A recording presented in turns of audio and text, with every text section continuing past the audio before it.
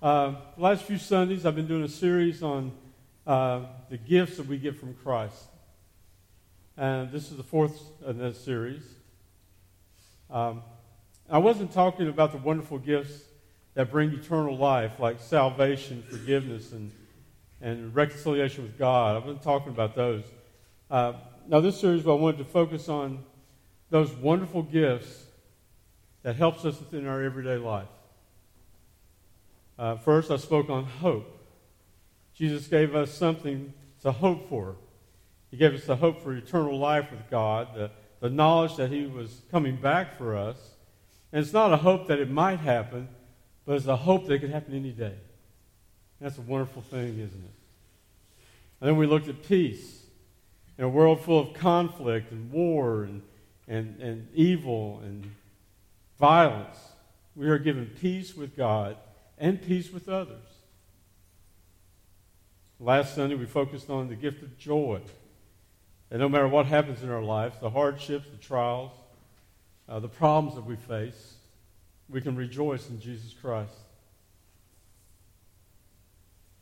And finally, today, let's look at Christ's gift of love, probably the most important one. Because Christmas is a celebration of God's love to us. John 3:16 says, "For God so loved the world that He gave His only begotten Son, that whosoever believeth in Him will not perish but have everlasting life." The greatest act of love is that God sent His only Son to be incarnated as a man, a perfect man without sin, so that He could take all the sin upon Himself and be that perfect sacrifice. He gave His life so that we may have that eternal life. For God's love for us, He was willing to pay the ultimate price. In Isaiah chapter 53, starting with verse 1, the Bible says, "Who hath believed our report? And to whom is the arm of the Lord revealed? For he shall grow up before him as a tender plant, and as a root out of dry ground. He hath no form or comeliness. And we shall see in him, there is no beauty that we should desire him. He is despised and rejected of men, a man of sorrows, and acquainted with grief. And we hid as were our faces from him, and he was despised, and we esteemed him not. Surely he hath borne our griefs and carried our sorrows, yet we did not esteem him stricken, smitten of God, and afflicted. But he was wounded for our transgressions, he was bruised for our iniquities. The chastisement of our peace was upon him, and with his stripes we were healed. All like sheep have gone astray. We have turned every one to his own way, and the Lord hath laid on him the iniquity of us all. He was oppressed, he was afflicted, yet he opened not his mouth. He is brought as a lamb to the slaughter, and as a sheep before her shearers is dumb, so he opened not his mouth.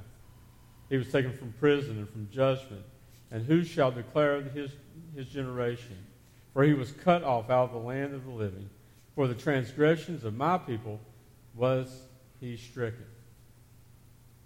This talks about what Jesus went through for us. He suffered like no one else. This beautiful baby born in Bethlehem, the son of Mary and of God, will grow up and go to the cross and suffer like no one else has ever suffered, and die for the sins of the world. He took the wrath of God so that we wouldn't have to. And because of his resurrection, we have eternal life. What great love. Can we truly understand this amazing love? Well, Paul says we can. In our text today, I'll be reading in Ephesians chapter 3, starting in verse 17. It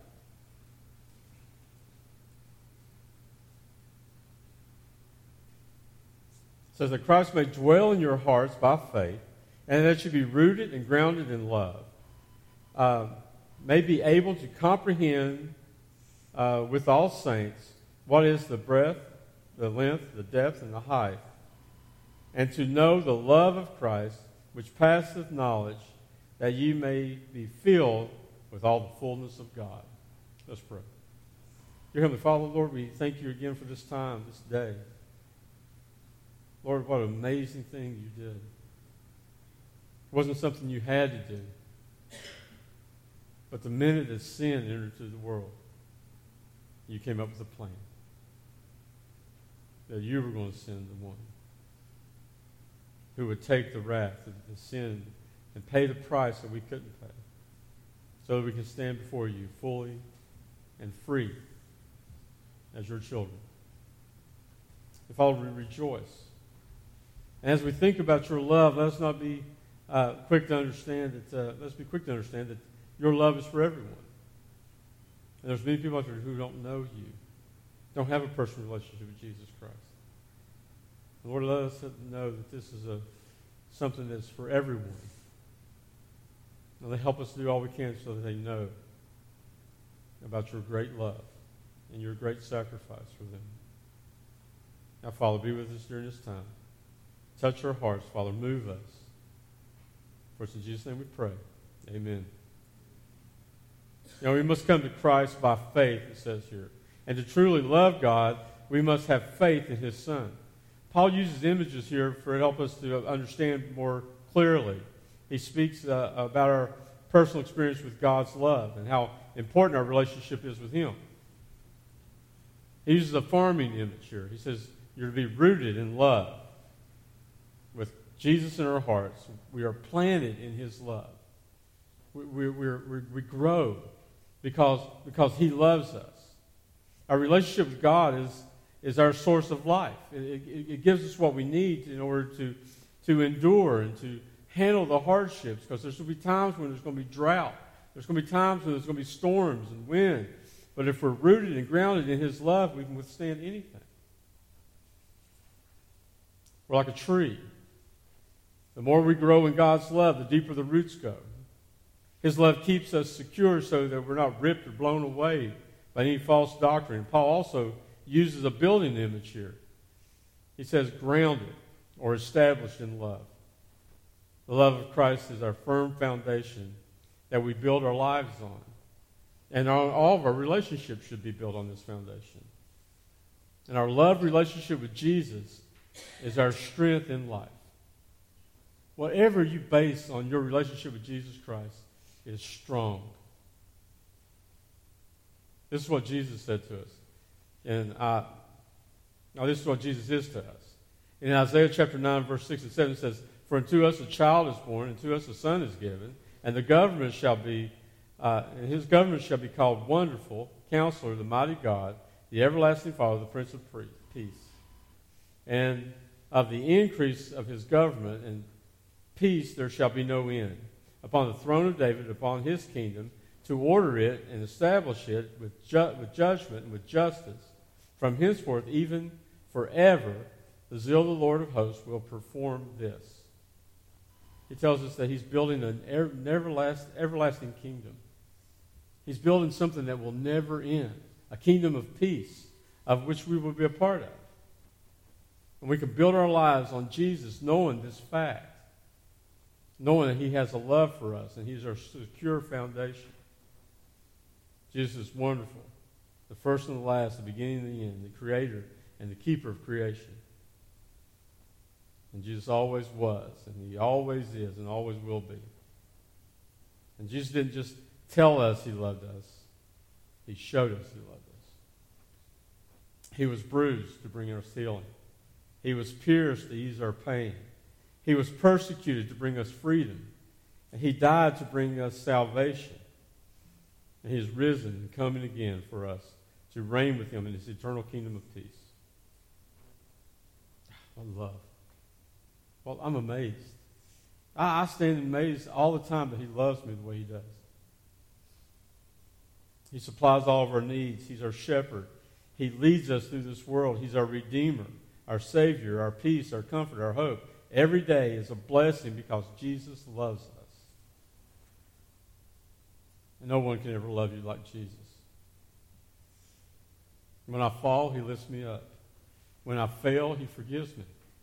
When I'm weak, He's strong. When I'm afraid, He's my courage. When I stumble, He steadies me. And when I'm broken, He restores me. What more could we want? And only His love can do that. It has no limits. And so should our love for Him. That we should have no limits in how much we love Him and how much we proclaim Him. how much we spend time with him, knowing the love that we have for each other. What a great love. I may not understand all the time why he loves me, but I know it's true.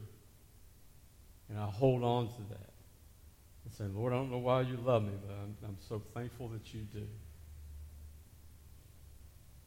What an amazing love. This love is so great. It's so, and it touches our hearts in so many different ways so that we can grow in his love. Look at verse 18 again. Verse 18 says, may be able to comprehend with all saints what is the breadth, the length, the depth, and the height. Paul says we grow in Christ in two ways here. First, through connections with people of God. Listen, there's a reason why we gather here on Sundays and Wednesdays. There's a reason we come together is because there needs to be a unity and love between God's people. There needs to be this connection that we have with each other. Because we know that God loves us. We know we're part of his family. We know we're brothers and sisters in Christ. And so we come together in the hopes of encouraging each other, be a blessing to each other, and to be stronger. Last night we had our candlelight service. And if you've got one little candle, not much light comes off of that. But if you have a bunch of people together with a candle, the light is greater for the world to see Christ. And that's what he wants. He wants to put churches so people can come together as a body of believers serving him, to lift up that light into the world so everybody can see who Jesus is. How can a group of people so diverse and with so many different interests come together and be his church and get along, living and working for God? Because of his love, not because of our love. It's because of the love that he gives us. The love that he puts in our hearts is how we deal with each other. And not just God's people, but the Bible says to love your enemies. To love all people. Because when Jesus died on the cross, he died for sinners. People who hated him. And because we are rooted and grounded in the greatest source of love, we are able to love each other. We know how he loves us, so we should know how to love others. Amen? Second, we must understand the passion of God and the love he has for us. He says it's breadth. How wide God's love is. It's an embracing love for the whole world. John 3:16, for God so loved the world, he gave his only begotten Son. He loved the whole world. No one is outside of his reach of his love. There's no one sitting in an isolated place saying, nobody loves me. He said, oh no, God loves you. It says so in the Word of God. It says that he loves you. For God so loved the world, everyone in the world. There's nothing he can't reach. It also talks about its length, how long God's love is. It's an eternal love. Jeremiah 31:3 says, the Lord hath appeared of old unto me, saying, yea, I have loved thee with an everlasting love. Therefore, with loving kindness have I drawn thee. Isn't that amazing? He said, I'll love you with an everlasting love. And not only do I love you, and my love will never stop, I draw you to me. God says, I want you to come to me. I want you to feel this love. I want you to be closer to me. If you're going to be rooted and grounded, then you need to be closer to God, the source of the love. God never stops loving and never stops pulling us closer to him in a relationship. It also talks about the depth of his love. It's an extreme love that goes deep to reach us. In Psalms 40, verse 1 through 3, the Bible says, I waited patiently for the Lord, and he inclined unto me and heard my cry. And he brought me up also out of the horrible pit, out of the miry clay, and set my feet upon a rock, and established my goings.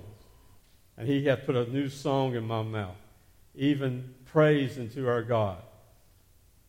Many shall see it, and fear, and shall trust in the Lord. He didn't come to save the best. Jesus wasn't born and put in a palace so only the rich people and the leaders of the world could come and see him. No, he was in a stable. with farm animals. Where the lowliest people in the world came and seen him first, the shepherds. His love is for everybody.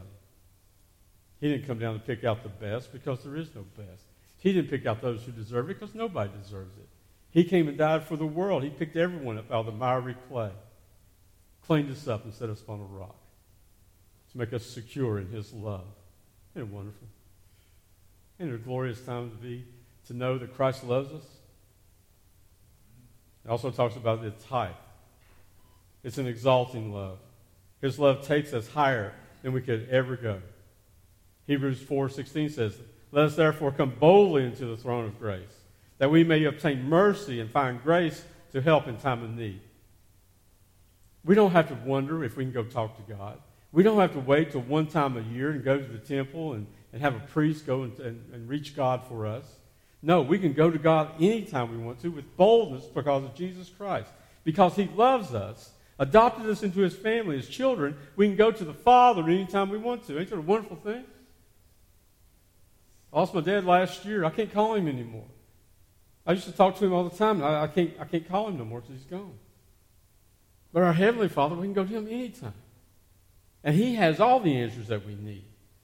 It is a wonderful concept that he took something out of the miry clay, set it on a rock, cleaned it up, and said, "Listen, now you can come to me anytime you want to. I don't care what you were. All I care is about what you are now." And that's that new song he put in our hearts. That we don't live for self anymore. We live for him because we know the love that he has for us. We are given complete access to God through the love of Jesus Christ. His love is all about God. Romans 5:8 says, "But God commended his love towards us, that while we were yet sinners, Christ died for us." If we listen to God's heart, we will discover that his heart beats out a message of love to all of us. We need to be careful every time we gather together to look to the cross, to remind ourselves of the heart of God and his infinite love for us. It's wonderful. Praise God. Hallelujah. I may go Pentecostal here in a minute, I'm telling you. This is an exciting time. It's exciting to think about the love of God. Finally, we must overflow with God's love. Look at verse 19. "And to know the love of Christ, which passeth knowledge, that ye may be filled with all the fullness of God." His love is way beyond our knowledge. That's why I don't sit down and try to figure it out. I don't look through here and I try to figure out why he loves us for. There's got to be a reason here why he loves us. I don't care. It's past my knowledge. I'll never get to the point where I understand that. And I'm fine with that. I don't need to understand that. I just need to take that love and run with it. God says, "I'm going to fill you with my love. I'm going to fill you so that it overflows." This is more than learning about God's love. It is how you personally have experienced the love of Christ. The Bible doesn't just give us knowledge about his love. It reveals that we are the focus of his love. That's a wonderful thing. This whole book here, it's about Jesus. From the very beginning, when Adam and Eve sinned, and God punished them and kicked them out of the garden, and death entered into the world, and sin entered into the world. But he said that one day I'll send one who Satan will bruise, but he will destroy and set up an eternal kingdom. He told Abraham, he says, "Through your descendants, I'm going to set up an eternal kingdom that will never end, a kingdom of peace for all people who will believe. You will bless all people." From the very beginning, the Bible's about Jesus and his love for us and what he's going to do and the salvation he's going to bring and being born in Bethlehem and then going to the cross and dying. And then in Revelation, he's coming back and putting Satan in his place and ending evil and setting up that eternal kingdom on earth for all of us. It's all about Jesus, but it's also about his incredible love for us. It's focused on us. In Genesis, he spoke the world into existence, but not man. No, he picked up some clay and molded it and shaped it in his hands and breathed life into it because we're special. We're created in his image. And he was not going to let us perish and go to hell without a chance, without hope. And Jesus is that hope. What great love. From the very beginning, he desired a personal relationship with us. Sin destroyed that, but God restored it. And as we grow in God's love, it will fill us to the point where we can't contain it anymore. His love will overflow and flood to all those around us. John 15:12 and 13 says, "And this is my commandment, that ye love one another as I have loved you. Greater love hath no man than this, that a man lay down his own life for his friends." It's a sacrificial kind of love. God said, I sacrificed my son to show you how much I love you. Now I want you to sacrifice. He said, I don't want you to die. I want you to sacrifice. I want you to put others before yourself. I want you to love like I love. I want you to give like I give. I want you to represent Christ. I want the world to look at you and see Christ. I want the world to look at you and see His love. I want them to look at you and see there is salvation for everyone who believes. 1 John 4:10 says, "Herein is love, not that we love God, but that He loved us and sent His Son to be the propitiation for our sins. Beloved, if God so loved us, then we ought also to love one another." Praise God. Amen. Patty prayed for the homeless. You know why she did that for? Because of the love of God in her. She can't look around and see things going on and not feel something, and not be concerned, and not be praying for someone else. Why? Because you love the way Christ loved us. God not only loves us, but He makes it possible for us to take His love and share it with the world. They desperately need to see the love of God. And they'll see it if we love them the way Christ loved us. And as we grow in God's love, it must overflow to all those around us. I hope you love like that. I hope you look around. You don't see enemies. You don't see fellow Christians. You just see people that God wants you to love. I want to close with a poem. And I don't know, I thought it was a poem when I first read it, but I think it might be a part of a song. Jan might know. But it's about the love of God. I thought it was beautiful. It says, "Could we with ink the ocean fill, and were the skies of parchment made, and were every stalk on earth a quill, and every man a scribe by trade, to write the love of God above would drain the oceans dry, nor could the scroll contain the whole, though stretched from sky to sky." God's love has no bounds. It is never ending. And Christ is all the proof that we need. So church, today, live in Christ's love. Grow stronger in His love. And share His love with the world. Every head bowed, every eye closed. I don't know the condition of everybody's heart here today. I don't know your relationship with Christ. But I hope you have one. Because if you don't know love. And if you're here today and you don't have a relationship with Christ, it doesn't mean He doesn't love you and doesn't care about you. It just means that you don't know yet how much He truly does love you, and how He wants to take away your sins and give you His righteousness, and how He wants to adopt you into His family and take you away from being tied to this earth and make you a part of the kingdom of God for all eternity. That's the desire He has for you. Now all you have to do is believe. Believe that Mary was a virgin and she had a baby.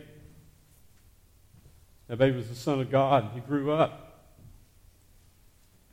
Died and went to the cross for the sins of the world to give you eternal life. And church, if you're here today and you know Christ as your Savior, do you love like He loved you? He wasn't on the cross looking around saying, "I hate you all for doing this to me." No, He was on that cross and He said, "Forgive them, Father, for they know not what they do." That's love. Church, the world needs to see us loving Christ the way he loved us. Dear Heavenly Father, Lord, we thank you for this time. Lord, we thank you for this season. Lord, we thank you for all the wonderful gifts that you give us. But none of them is greater than loving us. You don't care who we are.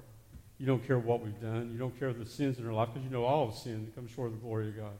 You don't care because you've made a way to give us the forgiveness of how we used to live and give us the love to live the way you want us to.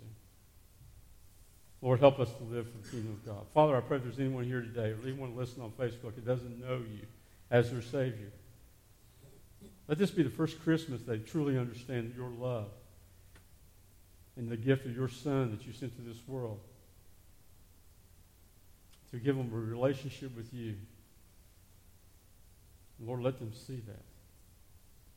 And let them understand that you so loved the world that you gave your only begotten Son, that whosoever believeth in him shall not perish but have everlasting life. Father, thank you for loving us.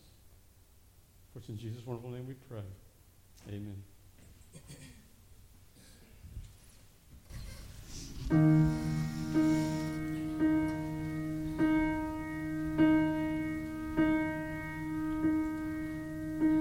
Oh, come, all you unfaithful.